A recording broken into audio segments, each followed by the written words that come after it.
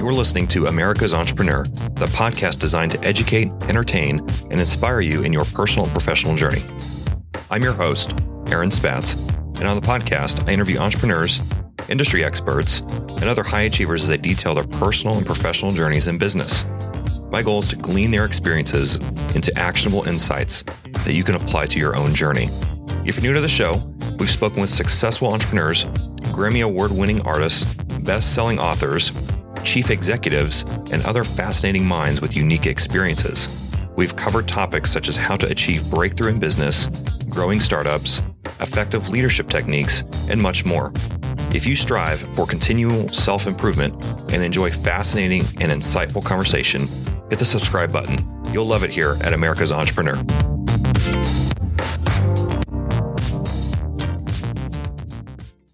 Thanks for your service, brother. Oh man, no, it's a pleasure. I would go back and do it all over again. And likewise, thank you for the time that you gave. Yeah, man, it's been a very important part of my life and my growth. Being in the Marines,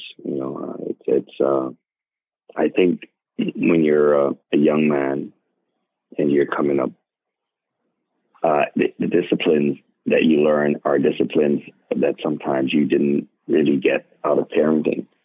I was from a single parent family, and my mother really worked. And it was easy to be led down the wrong road, hang with the wrong crowd. I think being in the Marines, it's once you stepped on those yellow footprints, you have three. You put into a platoon, and you have three at basic training, three moms and dads screaming at you all day. That's true. And literally shaping your life with discipline. And it's what was so amazing to me out of the whole experience of Parris Island was the last day before your graduation, when they wake you up in the middle of the night and sit down and have that pep talk with you.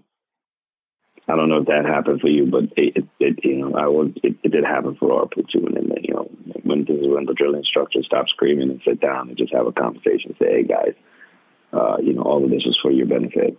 And, we were being an asshole for a reason. Right. Yeah. No, that's awesome. Well, take us a little bit. So you share this quickly, a little bit about your background, and you joined the Marine Corps, and then you share with us a little bit about what you did while you're in active duty, and then share with us a little bit of the transition in your story about getting into music and how you've come through that journey. Crazy enough, I was in the music before I got into the military. I did dancehall in Flatbush. But at the time, dancehall was not a popular art form, and not a lot of people were making a living out of it. It wasn't enough to sustain, any kind of a lifestyle. You make some chump change here and there, but there was no reggae artist that really made it big. And so, me at that point, I turned to the drug game. It was in the 90s, and everybody was selling weed and coke and whatever it is. And you kind of, as a kid, kind of get wrapped up into that, But I'm no fool. The minute you see somebody, step in a pothole and break his leg, common sense is to step over it, and it didn't take very long to see some of my friends getting locked up and put away. To realize that, this really isn't the path that I want to take. And so I went down to the Flatbush Junction and walked into the recruiting office and just said, hey, I need to get out of here. And I need to get out of here for many reasons. Wow. I was in the wrong crowd. 2, I was living with my mother, and I we really couldn't get along very well. And I just needed to be out. So, I just kind of made it. It was probably one of the best moves I ever made in my life. Totally life-changing. Well, I'm about to say that takes a great degree of self awareness and maybe you didn't even really realize what you're doing at the time, right? You're probably wondering what you got yourself into just a few weeks later, but there's something about that. Absolutely. You just hit the nail on the head. I actually remember my saying, "What the fuck did I get myself into?" Because I didn't do much research about it. It was very impulsive. I just knew I was at a place that I couldn't see where I was growing. I couldn't hold a job. Everybody was just going to get a job. I spent one day at Baskin Robbins and left the next day. I was like, okay, I can't do this. I couldn't have a boss. I had no discipline enough to do that. You know, I was in a household. I never had chores. Nobody, you know what I'm saying? So Right. I wasn't raised with certain values and certain things. You know, my mom just wasn't that type of person. She only had one child. So at the end of the day, some people, you know, they're good at other things. You know what I mean? So I don't blame her for it. It's just, you know, not everybody's supposed to cut out to do certain things, I think, you know. Yeah. So I kind of just took it up and just say, hey, I'm just going to go do what I got to do, you know. And a friend of mine had gone and said he was going to, so that's how I got the idea. And I just went ahead and did it. Wow. But yeah, I was scared stiff after that. I'm sure you were. No, well, can you share with us a story in your career, and it may have been when you were in the music industry full time after getting out of the Marine Corps, but can you share with us a story that maybe it was a setback or a big challenge in your career, and how that has driven you to be where you are today? Well, I guess there are many stories like that. You know, because I'm in a genre that's not a very, at the time, and it's way more popular now. Dancehall has become part of popular culture, but back then it wasn't, you know, and so there were many obstacles. And so that drive to really continue came with passion at the same time. I really believe that you cannot be successful or excel at anything unless you're passionate about it. So I was really, really passionate about music. I was in the military, but I wasn't passionate about being a military man. I did my job, and I think I did it fairly well. I wasn't super excellent at it either. I was a cannoneer. I was a artilleryman, you know. But I was also a very big character, you know. So you know, I gave jokes, and a lot of guys gathered. So the you know the crew liked me. Sure. You know, I ended up driving the XO at one point because he thought I was funny. Nice. Yeah, and I kept him laughing, and he should. And but it also gave me perks. You know, I ended up being in the middle of the war. I ended up driving the chow truck, so that was perks. I ended up to go back to base camp every day. I got extra peanut butter and jelly and shit like that. You know, so Right. It was really, really great. But music was really where I excelled. You know, I was in Brooklyn at the time, and I realized two things. I realized that when I spit these lyrics, and I had a knack for actually putting the lyrics together and spitting them freestyle. And once I did that, I got chicks. You know, I got attention from girls. And if I talk about their hair and their bag and their shoes, I got their number. You know, and then I realized that I got into clubs for free, and I drank for free, and I lay with the hottest chick, and I was the happiest man in the world at that time. So I was like, wow, I can really do this. This is cool. And then I did Old Carolina, and they gave me $1 million. And I'm like, okay, I can really get used to this. I did Bombastic, and they gave me another $1 million. I was like, whoa. Wow. Yeah.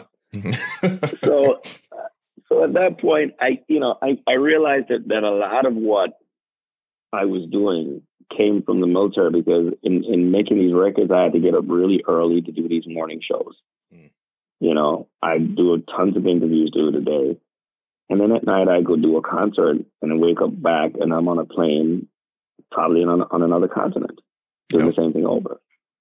And it took, all I could remember getting up in the morning is my drill instructor throwing that garbage pan down the middle of the squad bay and say, get up. And to this day, I'm still that guy. Wow. I'm still that guy to just get up. It's time, and make it happen. Wow. Well, there's an element there of just absolute endurance and perseverance and passion. And I think that just so clearly just spills out of you, because you've been in this industry for quite some time, and once again, I mean, congratulations! You picked up your latest Grammy last year, and I mean, you've had a career that has spanned quite some time, and like you mentioned, it's in a genre that is not known for getting a whole lot of attention, and I honestly would credit you with getting the genre a lot more traction and a lot more mainstream play. And I think there's a lot people can learn from you with your ability to endure and persist through all these years. Absolutely. When we were doing it in the early days, it didn't exist. So, you got to remember, Old Carolina was the first British chart #1 in dancehall. Mr. Boombastic was the first British chart dancehall record to actually debut at #1, and we did it again with Angel and with Wasn't Me and with the Hot Shot album. So we've broken down many barriers and actually brought this music and this art form to the front. And I couldn't have done it without that discipline that I got from being in the military, that drive that I got. And even today, there's things that, one of my hardest lessons is when people around you are not growing as fast as you, and you have to make that cut, and a lot of time you make those cuts, and those people have families, and these are harsh decisions that you have to make, and you have to make them because in time of war, there are decisions that a CO or an XO, got to make. That might be some of the harshest decisions that you got to make to get the job done. And I certainly saw that by being in the military, by being in the first Gulf War. Right. What advice would you give veterans that they may have gotten out of the service? They're now in the middle of their careers. It could be just a few years in or many years into their careers, but maybe they're frustrated or floundering or feeling like they're not really going anywhere. What advice? What message would you have for that group? Find your passion. Yeah. Yep. Find your passion. Absolutely. I was asked this question really, how do I measure my success? And do I measure my success with accolades, or do I measure my success with the amount of money that I have? And I said, I measure my success with how impactful I have been to other people's lives. Do you know what I'm saying? Oh yeah. I remember with me writing these songs. I remember even with my Hot Shot album, there was 11 people that bought their homes and started their lives. They were young people. Wow. I see people gone to colleges and raised their kids out of songs that I've, these 3 minutes compositions that I've written. So I have impacted people's lives in so many positive ways that to me, that is the measure of my success. Wow. And in finding my passion, that is where it is. It's that pursuit of happiness, that pursuit of bliss. And they would have to find that, whatever it is that they really like doing that benefits others. Because there might be things that you really like doing that benefit only you. Right. which is no good. Yeah. So it's not to be confused with the things that you like to do that just benefits you, but the thing that you're passionate about that benefits the world, Right. that benefits others. And that's your path. That's so good. That's so good. What else do you have coming up that we can promote? I know that you just came off a tour in Australia, New Zealand. You dropped an album last year, and I believe you got a lot more tour coming up in Europe. So tell us a little bit about what projects you have coming. Well, we're going to Europe in a few days. We're going to do UK and Ireland with myself and Nelly and Eve and a couple of us.